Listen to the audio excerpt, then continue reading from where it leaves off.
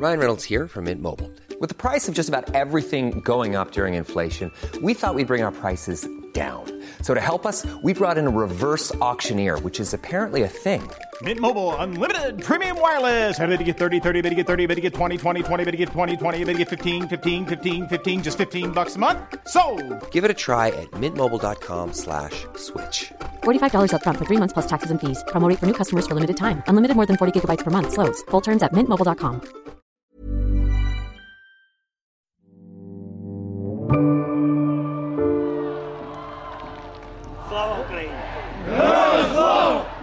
On November the 14th, 4 days after his troops retook the city of Kherson, Volodymyr Zelensky made a surprise appearance.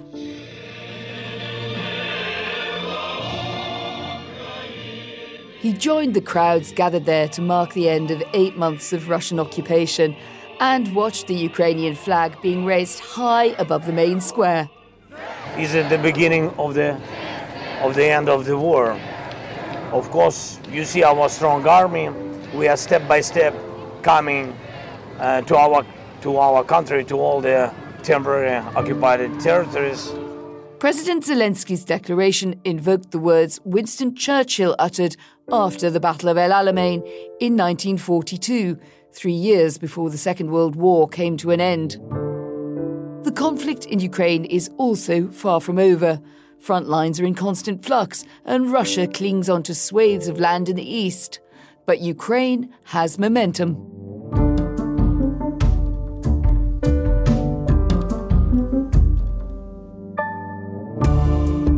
This is The Economist Asks. I'm Anne McElvoy, and this week we're asking, how could Ukraine win the war? My guest is a veteran of the battlefields of Europe and beyond, retired US Lieutenant General Ben Hodges. He enlisted in 1980 and spent 38 years in the army, leading operations in Iraq and Afghanistan. He served as NATO Allied Land Commander in Turkey from 2012 to 2014, and his last assignment was as Commanding General of the US Army Europe. Since retirement, he's worked for think tanks and is now a senior advisor for Human Rights First, an NGO. Lieutenant General Ben Hodges, welcome to The Economist Asks. And thank you for having me. How would you characterize the state of the war today? Ukraine has achieved irreversible momentum. There's no going back. It is too early to start planning a victory parade, of course, but there's no doubt that Ukraine is going to win, that they're going to compel Russian forces to leave Ukrainian territory, including Crimea. We're going to come back on some of the detail of that, but just in a nutshell, you sound like the supreme optimist about Ukraine's victory chances, am I right? Yes, I am. But I don't say that because I hope it's so. It's because I believe it's so. We know from history that war is a test of will, and it's a test of logistics. As I look at Ukrainian people and Ukrainian soldiers versus the will of Russian soldiers and the Russian population, and then the rapidly improving logistical situation for Ukrainians versus the rapidly deteriorating logistical situation for Russians, this is why I'm very optimistic. Let's talk a bit more about that later and what that might look like and some of the challenges. But sticking with what happened in Kherson city, how do you think the Ukrainian army should be capitalizing on what is perceived, both in Ukraine and outside, as momentum? So Kherson represents an important development on several different levels. First of all, strategically, obviously it's important because it's a psychological boost for Ukrainian people who have been enduring these attacks on cities and their power infrastructure. It also is an embarrassment for the Kremlin. And then from an operational standpoint, if you think of Kherson as the right wing of the counteroffensive that started in September, the left wing being the part that's coming down from Kharkiv in the direction of Mariupol, Kherson is the right wing. Now, all of the approaches into Crimea, the Perekop Isthmus, are now within range of HIMARS. That means defenses, logistics are all in range of Ukrainian weapon systems. On the other hand, Russian and Ukrainian troops have the same situation before them. Winter, which of course can be brutal in this part of the world, difficult geography, shortages of ammunition, supply difficulties there and in troops. And also, It's thought that Russia has sent a lot of its best troops to east of the Dnieper River. Are you underweighting what may be working to Moscow's advantage here? I could be guilty of underestimating some things, but I have to say, Anne, I don't see any evidence of that. The so-called better units that were in Kherson for the past several months have been suffering huge casualties. So while they may have a distinctive name and shoulder patch that they're the VDV, that's not the same unit that went in there several months ago. I think that it was a prudent thing for them to get out of Kherson, to shorten their lines a little bit, try to strengthen their defenses. And of course, what they're trying to do overall is to drag this war out. They know that they're not going to win on the battlefield. That's not going to happen. And therefore, the strategy is to drag it out in hopes that all of us, the U.S., the UK, Germany, others, will grow weary of supporting Kyiv. They're doing two things. They're trading bodies for time. These thousands of recently mobilized men, the very unlucky ones who were not able to get out of Russia in time. And then, of course, the constant attacks on Ukrainian cities and power infrastructure, which is intended to weaponize refugees, to get Ukrainians going into Western Europe, which will put pressure on those capitals to put pressure on Kyiv. So your question's a fair one, but no, I don't think that I'm underestimating. Another possible push point on that would be, well, Ukraine's success in Kharkiv in September was because Russian lines were stretched. They were thin there. In Kherson, you could say it was down to geography. It could bomb those strategically vital bridges over the Dnieper and destroy Russia's supply lines. So it wasn't so much a sweeping Ukrainian maneuver as those factors which came together and I'm sure were well managed there by the Ukrainian forces. But Russia has had time to reflect, to consolidate.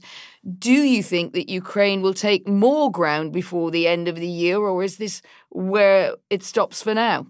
So I would like to turn around your description there and reframe it as where we are now is the result of a combination of factors that include skilled, thorough planning by the Ukrainian General Staff. They understand the strengths and the weaknesses of the Russian forces. They understand the terrain because it is Ukraine. And I was so impressed with the design of this counteroffensive. You know, it started in the first week of September in terms of action, but really it began back, I think, in the late spring, early summer, when the Ukrainians could see that the Russians were going to culminate probably by August, that they would not be able to continue their offensive anywhere.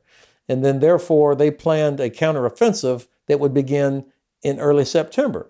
And there was so much talk about this big Kherson summer counteroffensive that the Russians took the bait and shifted forces away from Kharkiv down towards Kherson. So yes, the lines were thinner up around Kharkiv, not just because of good luck, but because the Ukrainians lured them to shift away from there. Winter is approaching. How do you see that changing the balance? Who is better prepared for general winter? All the talk about the winter, that somehow there's a fighting season and things are going to stop, that's the last thing that the Ukrainians want, a relaxation of the pressure on Russian forces. In fact, my assessment is that the Ukrainians expect or want to be in position by January to begin the final phase of the campaign, which is the liberation of Crimea. Things will move slower because of trafficability for wheeled vehicles. Visibility will be reduced, but there's no doubt that Ukrainian forces will be better equipped for the winter. UK, Canada, Germany, all providing winter equipment to the Ukrainians. The Russians are having to import winter equipment from North Korea. You've referenced the West's support for Ukraine a number of times as we've been talking. But that has some as yet unanswered questions. The former NATO Secretary General, George Robertson, argued in a piece he wrote for us at The Economist recently that the West needs to act more decisively. I suppose the real point of his arrow here is he thinks that the West is procrastinating, or at least in many ways responding too slowly to events. Do you think he's right? Of course he is. And I've known Lord Robertson for quite some time.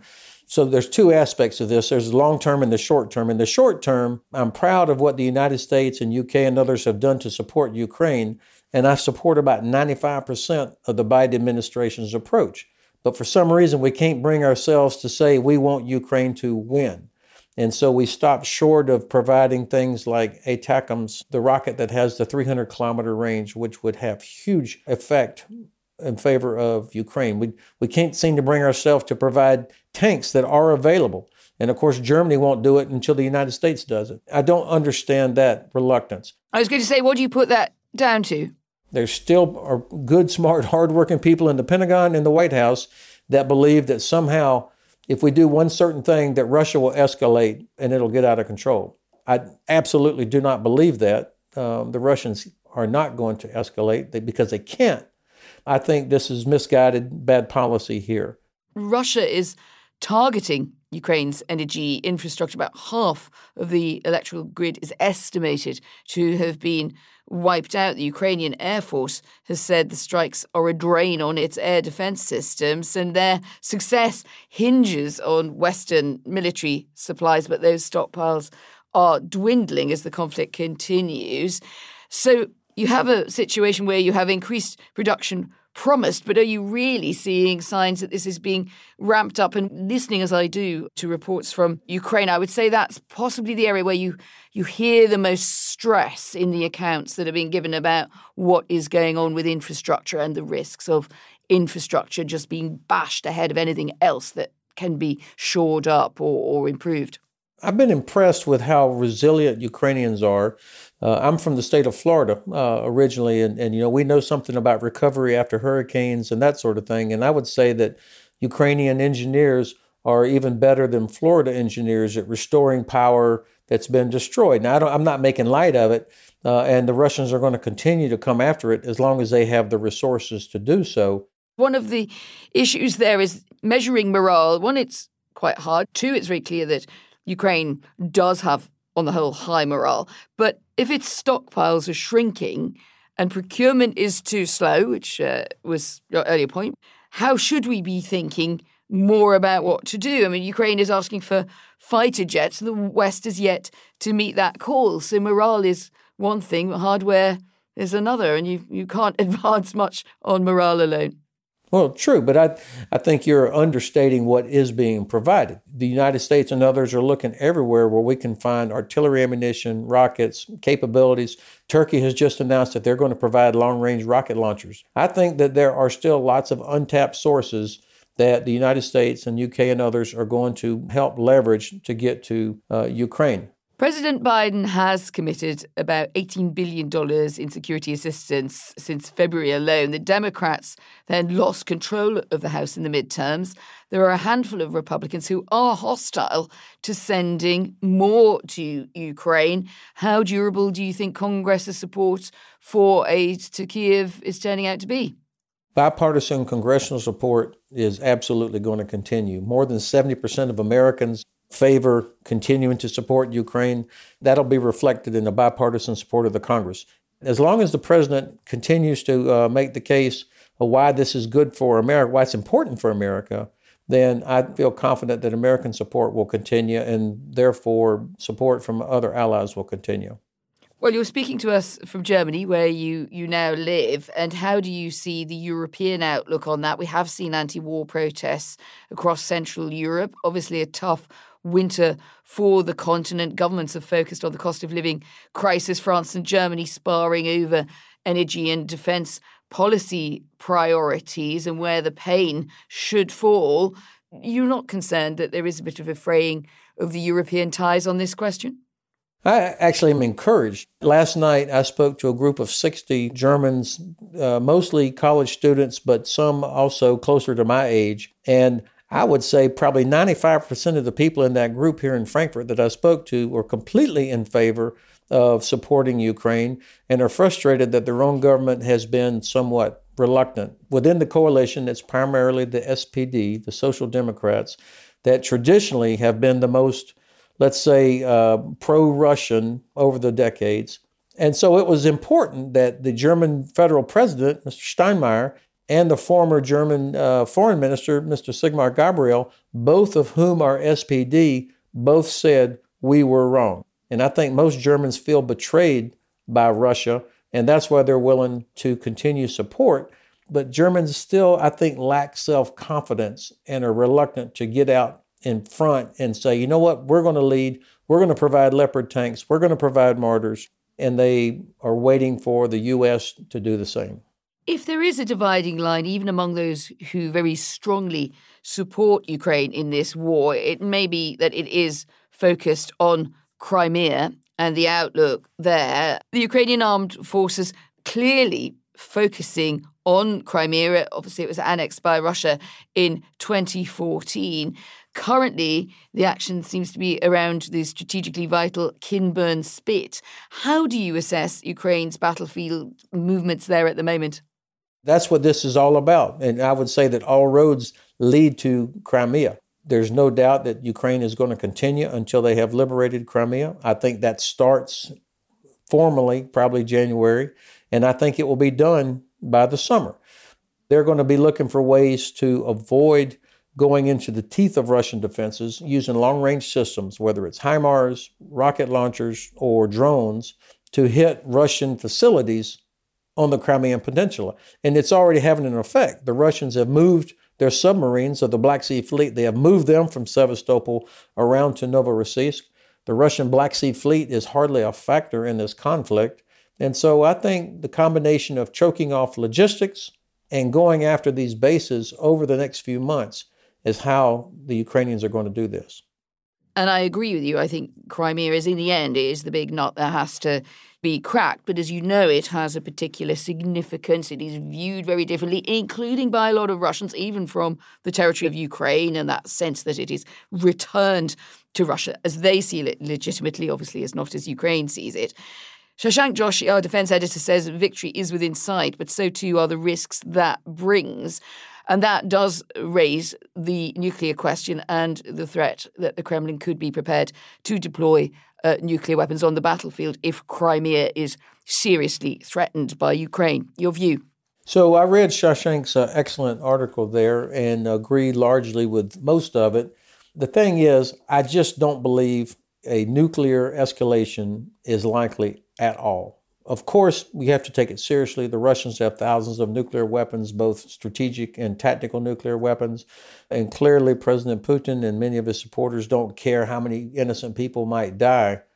But I think it was so important that my president made it very clear that there would be catastrophic consequences for Russia if they made the terrible decision to use a nuclear weapon of any sort. And the fact that President Xi, during the visit of Chancellor Scholz to Beijing about 2 or 3 weeks ago, when he said nuclear war is a bad thing and also threatening the use of nuclear weapons is unacceptable, I think the message has gotten through. So the Russians see there's no battlefield advantage and the price will be too high for them to use a nuclear weapon. You used a term earlier which stuck in my mind about America's administration having a misguided view. Who is being misguided and about what?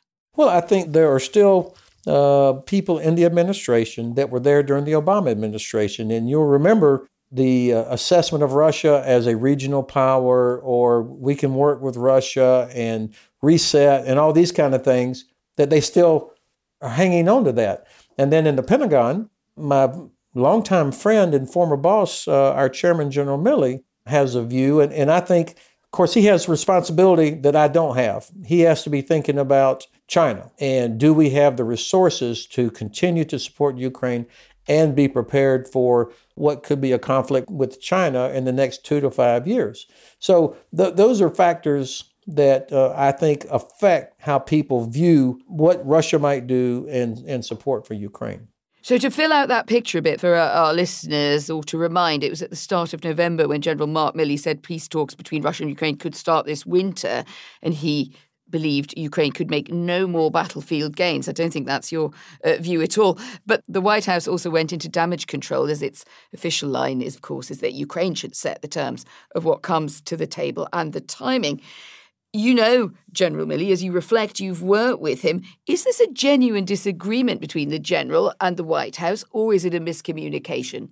Usually, you would expect that what the chairman of the Joint Chiefs and the Secretary of Defense and the National Security Advisor say publicly would be cleared, coordinated, in sync, although you would assume and hope, frankly, that when there are differences, that those things are played out in private the way it should be to help inform the policy. In this case, I think that this is a legitimate disagreement, and it's unfortunate that it got out into the public like this because that just breathes oxygen to the Kremlin, who's trying to just drag this out longer and longer. And so when there's perceived pressure from the U.S., that tells the Kremlin that they're on the right track. So do the war aims of Ukraine really match up to those of America, or have we sort of dodged round that? And that's maybe why this kind of mixed message or internal degree of conflict did break out into the public sphere. Of course, I don't know. I'm not privy to the conversations that happened there, but the vast majority of Americans with whom I speak from different places want to see Ukraine win, to regain sovereignty, because most people recognize that this is about more than just Ukraine. This is about the so-called international order from which we have all benefited so long. And it's also about prosperity in Europe. American prosperity depends on Europe being prosperous, which depends on stability and security in Europe. When you talk about the international order on which we depend, the security order, that brings me to NATO. And Rob Bauer, a Dutch admiral who chairs NATO's military committee, said this week the alliance needs to show that it's ready to respond to a threat anywhere along its border. You have argued that Europe doesn't have the infrastructure to enable the rapid movement of NATO forces. There's some sorts of sticking plasters are being applied there in recent moves in the last couple of weeks to expedite that. But is NATO really ready for a long war? And what would need to change quickly as well as in the longer picture to make it ready?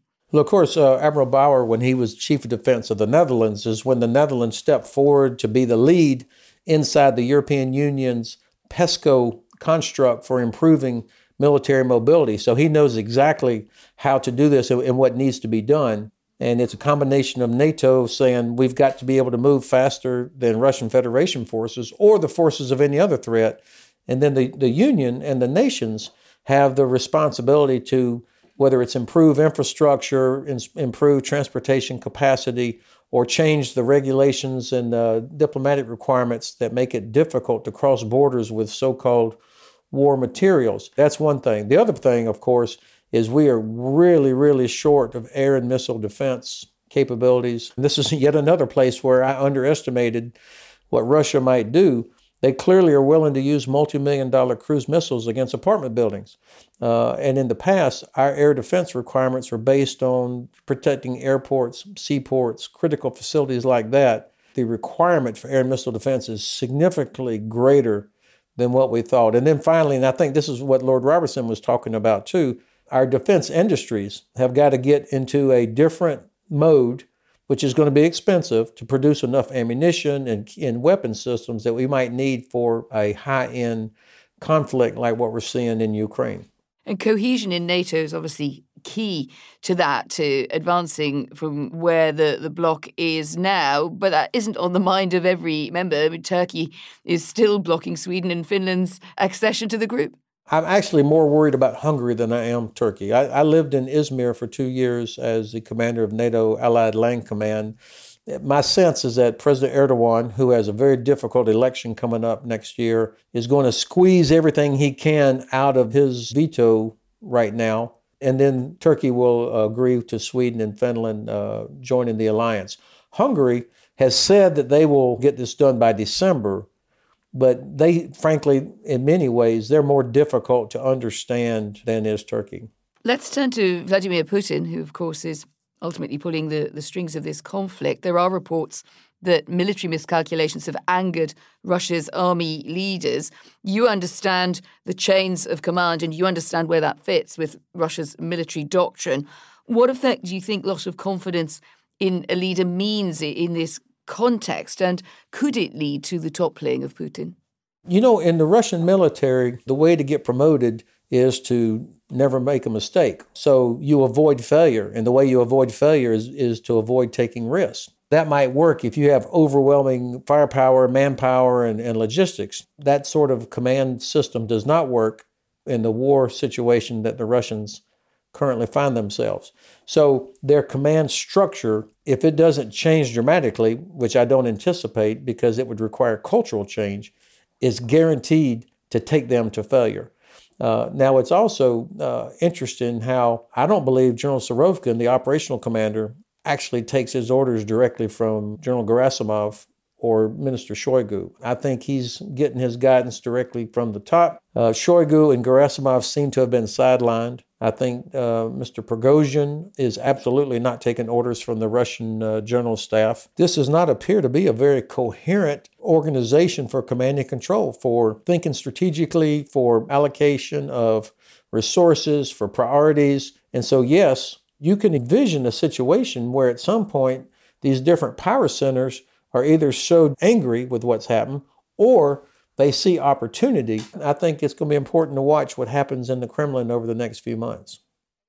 And of course, if you're right, ultimately, and Ukraine triumphs, that does still leave the issue of how the West should think about engaging with Russia, facing Mr. Putin defeated on the battlefield and whatever plays out there. Your brief thoughts on that? I don't advocate for regime change, and I'm not advocating for the breakup of the Russian Federation, but I think we absolutely should be thinking about that as a real possibility. We were all happy and surprised at the collapse of the Soviet Union, which occurred so quickly, or at least to me, and a lot of good things came from it, but also we were not prepared for what happens next. And our governments and strategic thinkers ought to be considering, how do we deal with that? What happens to all the nuclear weapons? What happens to the incredible amounts of money that are tucked away in different places? What happens to the energy infrastructure? Probably some violent breakups will happen where places like Dagestan and perhaps Chechnya see opportunity to finally decolonialize themselves. Are we thinking about that?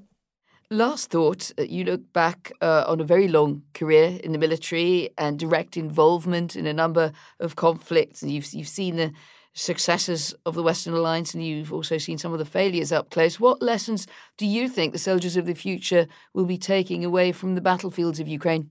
Number one, the importance of talented young women and men who are willing to serve. If you can unleash their talent, their creativity, their initiative, that's who's going to be successful. That's what the Ukrainians have done. The second thing, and this may seem unusual, but once again, we have seen what happens when you have sergeants, those non-commissioned officers in formations that make people do the right thing, whether it's proper discipline in the field, maintenance, camouflage, all of those kind of things. It's so clear who has sergeants and who doesn't when I look at the videos of Russian tanks being blown apart and these sort of things. The third thing, though, is, and we're still not there yet, is the importance of getting the strategic and political objective right up front. 20 years in Afghanistan, I never heard any American president say we're going to win. I never heard that about Iraq. And when you can't get the strategic objective correct, if you can't get it clearly laid out for the soldiers and the people, then you're going to wander around trying to figure out what right looks like. Ben Hodges, thank you very much for joining us. Thank you so much for the privilege. And do let us know what you think about anything you've heard in the show. Send your questions, your comments, and your feedback to podcasts@economist.com, or you can tweet us at The Economist. To read more about what's happening inside both Ukraine and Russia, head over to our website. There you'll find a piece on the alarming tug-of-war over the Zaporizhzhia power plant, as well as a very insightful article by our Russia editor, Arkady Ostrovsky, about the Russian journalists challenging the Kremlin's media machine from exile. You will need to be a subscriber to read both of those, so if you're not already, why not sign up today? We've got a special introductory offer just for our listeners. Visit economist.com/podcast offer. The link is in the show notes. My producer is Alicia Burrell and the executive producer is Hannah Mourinho. I'm Anne McElvoy, and in London, this is The Economist.